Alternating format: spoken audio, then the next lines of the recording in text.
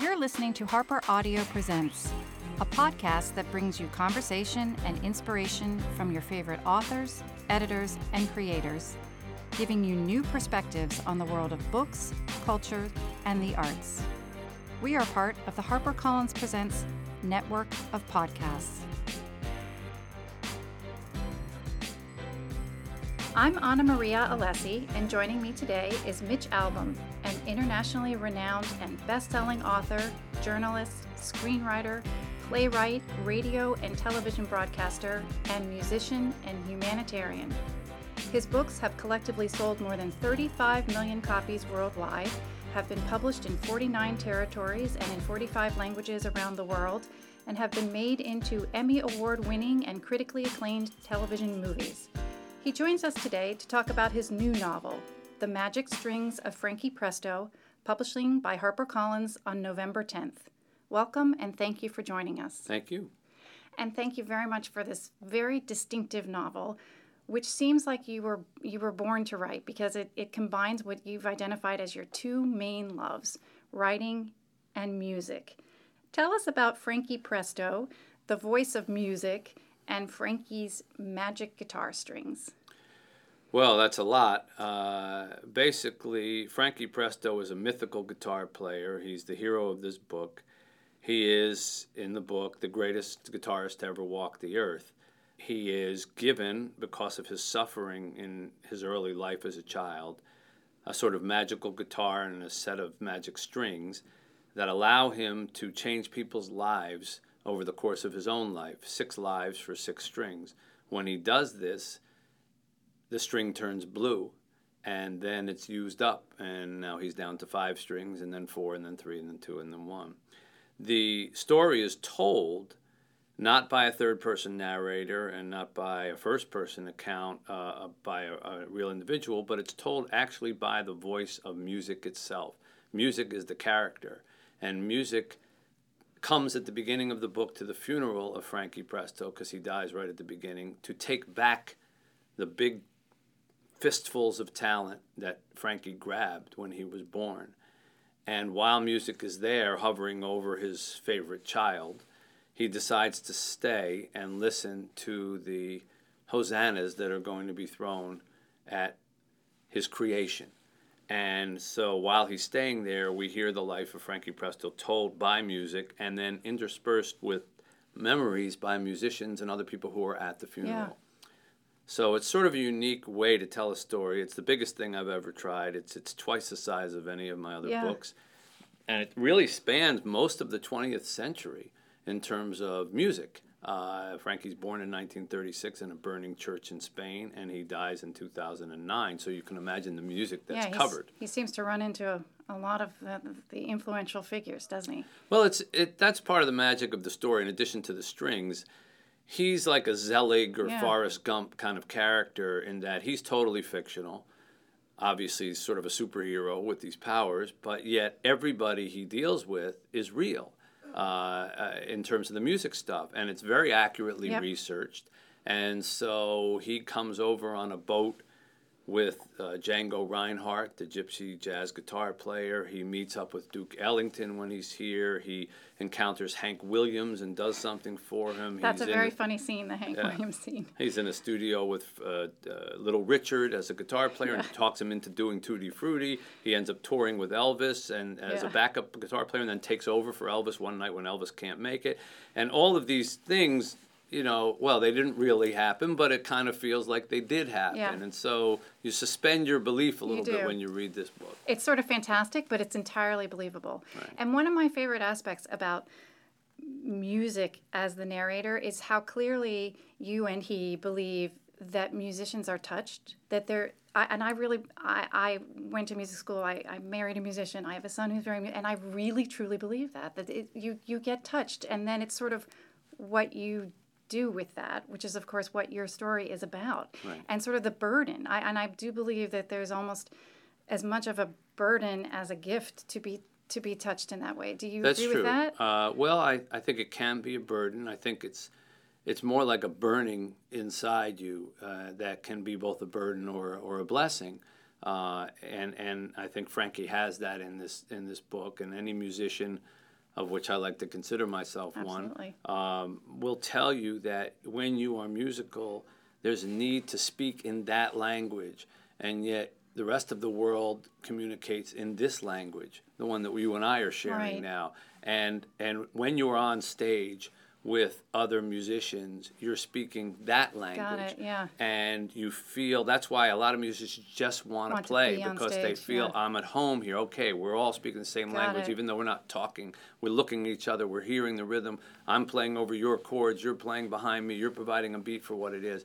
And I actually ended up using that feeling of being in a band as a theme of the book for people who are not musical, Yeah. to try to say, and one of the repeated lines in the book is, everybody joins a band in life. Some of them play music. But the connection that you have when you're on stage with a bunch of musicians, where one person's going to step out front, where one's going to provide the support, where one can go off kind of on a tangent, but the other one then has to be responsible and keep to the Yeah. rhythm of the melody. That's very much how a family works, Right. an army works, a workplace works, a bunch of friends work. One is kind of the leader, the other couple might be followers. One keeps the steady beat, but without that person, the whole thing falls apart.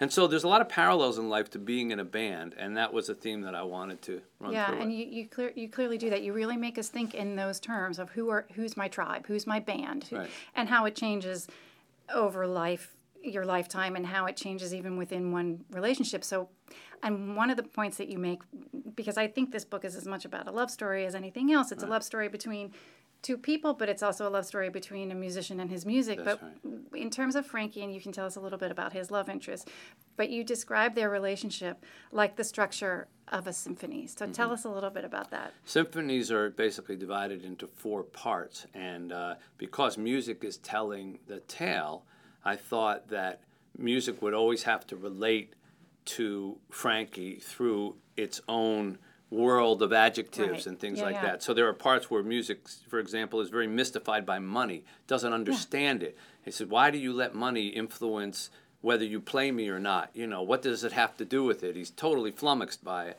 And he describes different parts of Frankie's life with Italian musical symbols, like, now we're in an adagio portion, now we're in an andante portion of his life, the slower, the faster. And the same thing with the symphony is broken into these 4 parts. And if you actually look at love stories, they're kind of like very that. often fall into it. Yeah, they do. That was just lucky when I hadn't thought of researched it. that. I hadn't thought of it either until I looked it up. And so this love story he has with this girl, Aurora York, who he meets in a tree when he's 8 years old during the Spanish Civil War and World War II. And it's a very unusual romantic scene between a couple of 8-year-old kids, in that they're hiding in a tree because the Spanish military and militia is coming to bury a bunch of bodies that they've killed. And the two of them, the children up in the tree, see these bodies being buried. And then when they're covered over with dirt and the truck drives away, they come out of the tree and they walk over to the field, and Frankie has his guitar, and little Aurora says to him, play something for them. And he said, well, what am I supposed to play? Well, something that shows we won't forget them. And he plays this song, and of course he's an incredible player, and she turns and looks at him and basically falls in love with him right From then then and on. there. And they always have that moment together, and she's kind of referred to as the girl in the tree. But music can do that, I think. I married a musician too. So I know that, there's moments where when you sit and play music for somebody that you love, it's different.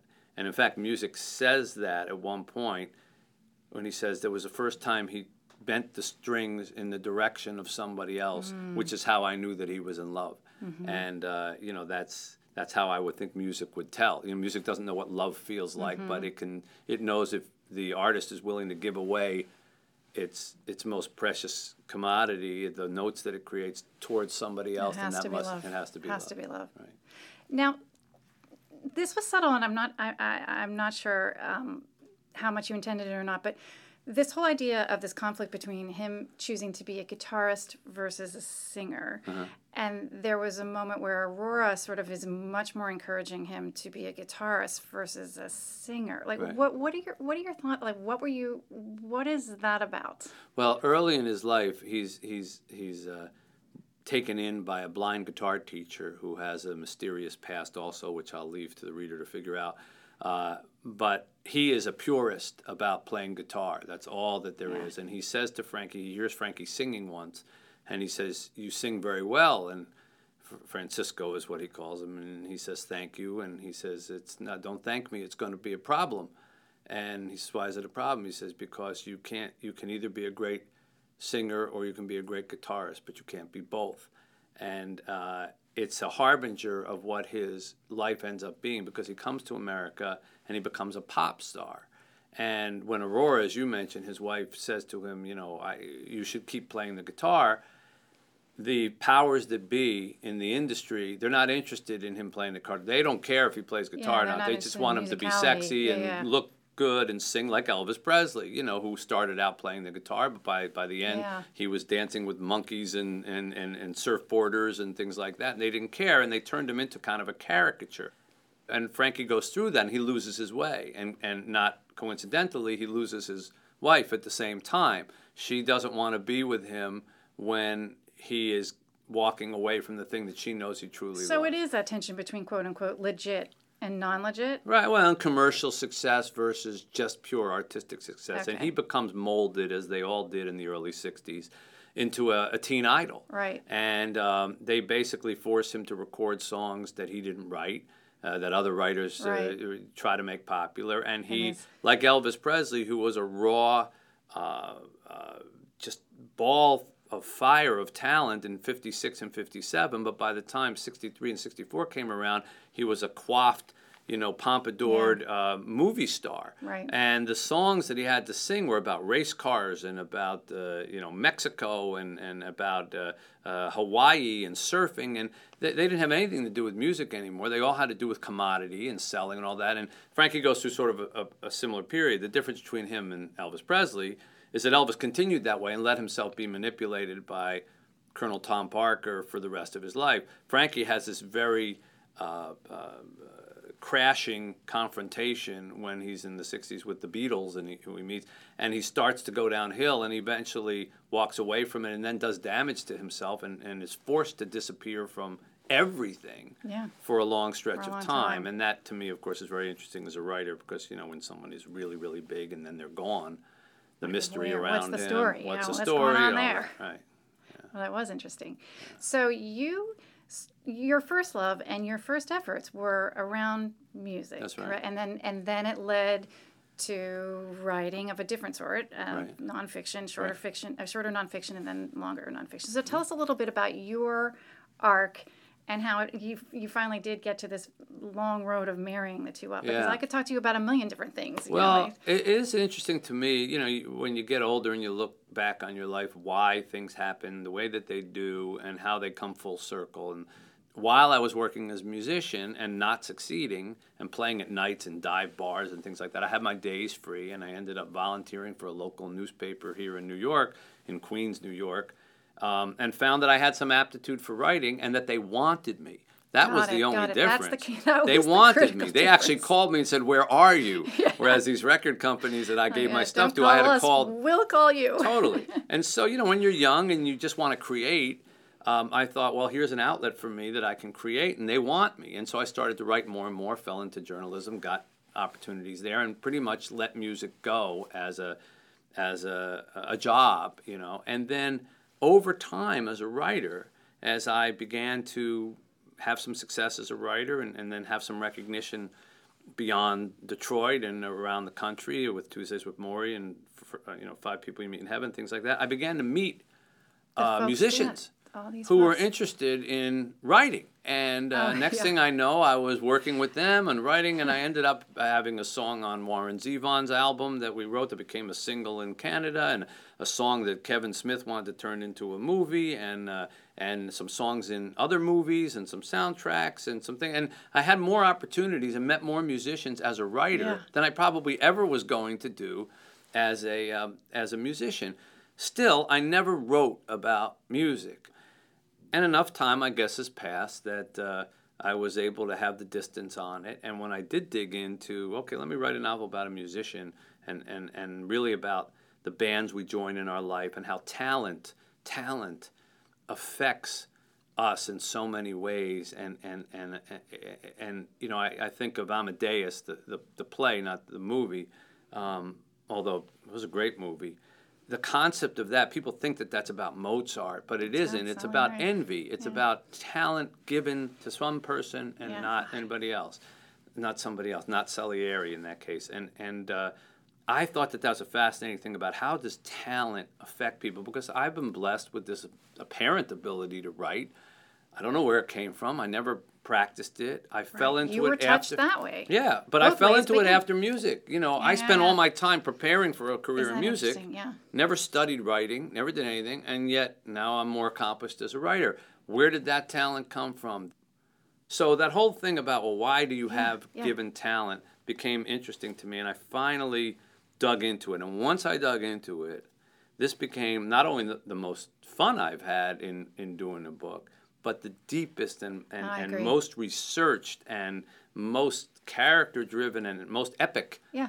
Even the 5 people you meet in heaven, which spans an 80-year-old's life, is minute compared to the scope of this. Yeah, I agree. It's very well done. And I think this leads me to talk about your charities, because I think from what I've read and what I know about your work there, it's that same feeling of, oh, okay, you know, everybody is touched somewhere, and if we can only be helpful in trying to give them opportunity to bring it out, it seems to me you have so much work that you do that's consistent throughout all of those efforts. Is that right, or what? It's actually more right than you're probably even realizing when you're asking the question, because I could have made Frankie Presto, you know, the third son of a very big Spanish family with a mother and a father, and you know, and when he gets married, he has kids of his own and he raises them. It still would have worked as a book, but I didn't. He was an orphan who becomes an orphan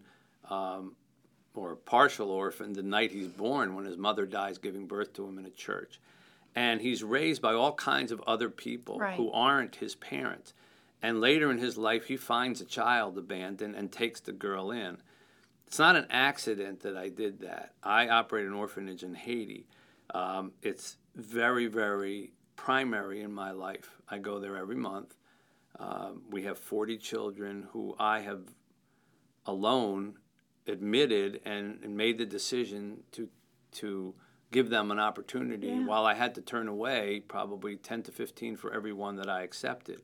So having accepted them and taken on the responsibility for them until they're 18, we don't adopt them out. We raise them. Mm-hmm. I see the difference that a little love and a little attention, a little guidance, and a little instruction makes in a child who might otherwise not have it. From really, the Magic Strings of Frankie Presto, for all its music and for all its cute connections to real people and the Forrest Gumpiness of it, the message is that everybody affects somebody else. The talent that you have affects somebody else's talent. The teaching that you put into somebody molds them, and then they go on and mold other people. And to do that, you know, I've done that theme in some other books, but not with talent. And, you know, it really stemmed from that charity work. So, yeah, I mean, it's a long answer to your question, but they are very connected through this book. What time do you get up in the morning, and what time do you go to bed at night? I get up about 6, and I go to bed a little before midnight. You know, I get about 6 hours of sleep, 7 if I'm lucky. It's somewhat remarkable, everything that you do on a daily basis. I'm very disciplined about my writing. You know. Tell us a little bit about that. I get up, if it's 6:15 or whatever, I go right into brush my teeth, go to the kitchen, make a big cup of coffee, go downstairs and start writing. I don't listen to anything. I don't look at anything. Keep it clear. Can't have any input in my head. I have to be totally blank, and I just write from whenever I get started, 6:30, 6:45, for maybe 2.5 hours, and that's it. Yeah. I don't have any more in my tank. No matter, I could sit there for the rest of the day, but I do it 7 days a week. And if you do it 7 days a week and you treat it like a job, and and then the rest of the day is kind of partitioned out for the charity work or for newspaper work or for this radio or all that. Then, you can still be creative. I like that I have a lot of other things going on, and they inform me when I do sit down and write. You Yeah. know, they influence me, things I've seen, people I've met, places I've gone. I think they make my writing richer. I want you to tell me about the audiobook of Mm-hmm. Frankie Presto and your involvement and the voices that contributed to it, because I think it's a neat thing. Yeah, the book, the written version of the book has, I think, 9 different musicians who are real, who jump in at Frankie's funeral as voices at his funeral and talk about some moments they had. So Burt Bacharach talks about meeting him in a studio when he was just hanging around and letting him sit there while Dionne Warwick recorded a song. Paul Stanley talks about how he met him when he came in and auditioned for Kiss. Wynton Marsalis talks about finding him in a Spanish monastery with his head shaved and sitting there playing guitar because he was in a self-denied purgatory. Darlene Love talks about meeting him when she was 18 and walking on the beach with him and falling in love with him, and then he disappeared. And all of these people I called, some of them, most of them I knew, some better than others. And some I didn't know at all, like Paul Stanley I didn't know at all. Ingrid Michaelson I barely knew. But I told them about the idea, and they were cool with it. I said, And can so I they write read, as yeah. you? I'll send it to you. You can approve Yeah, it, but I yeah. want to write as you. And then when the audiobook came around, I read the narrator's part of music. But then a lot of other people came in and participated. So Paul Stanley actually read his own part. So cool. Roger McGuinn, who founded the Byrds, he read his own part. Ingrid Michaelson read their own part. And there's all these other characters and voices who come in, of people who I know, musicians who I know. So it's a cast of thousands on the audiobook, but some of them the real people, you know, who just got a kick out of it. All right, I get one more question. What is your musical fantasy? My musical fantasy would be to produce the greatest album ever. Oh. To be behind the glass and to be pressing the buttons and to arrange the instruments and then to have it come back with the greatest singer and the greatest musician and say, I saw this from nothing. I heard it, I put it together, and now I'm hearing it back as I heard it in my head. I've never had the chance. I've done it on some songs, but I mean to do it with like a full orchestra and everything like that, and to create something from total scratch and produce a record that everyone heard and just said, wow, you know, wow, what a piece of music that is. That would be my musical fantasy. Fantastic.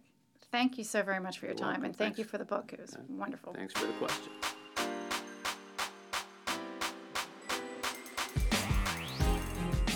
Thank you for listening. I'm Anna Maria Alessi, and this episode was edited by Sharon Matlin with production help from Jennifer Monroe. The books featured in this episode are available for purchase wherever books are sold. Please be sure to subscribe to Harper Audio Presents, and you can send us a question or comment via our Facebook page. We hope you'll join us next time as we hear more from leading figures across books, culture, and the arts, all brought to you by Harper Audio Presents.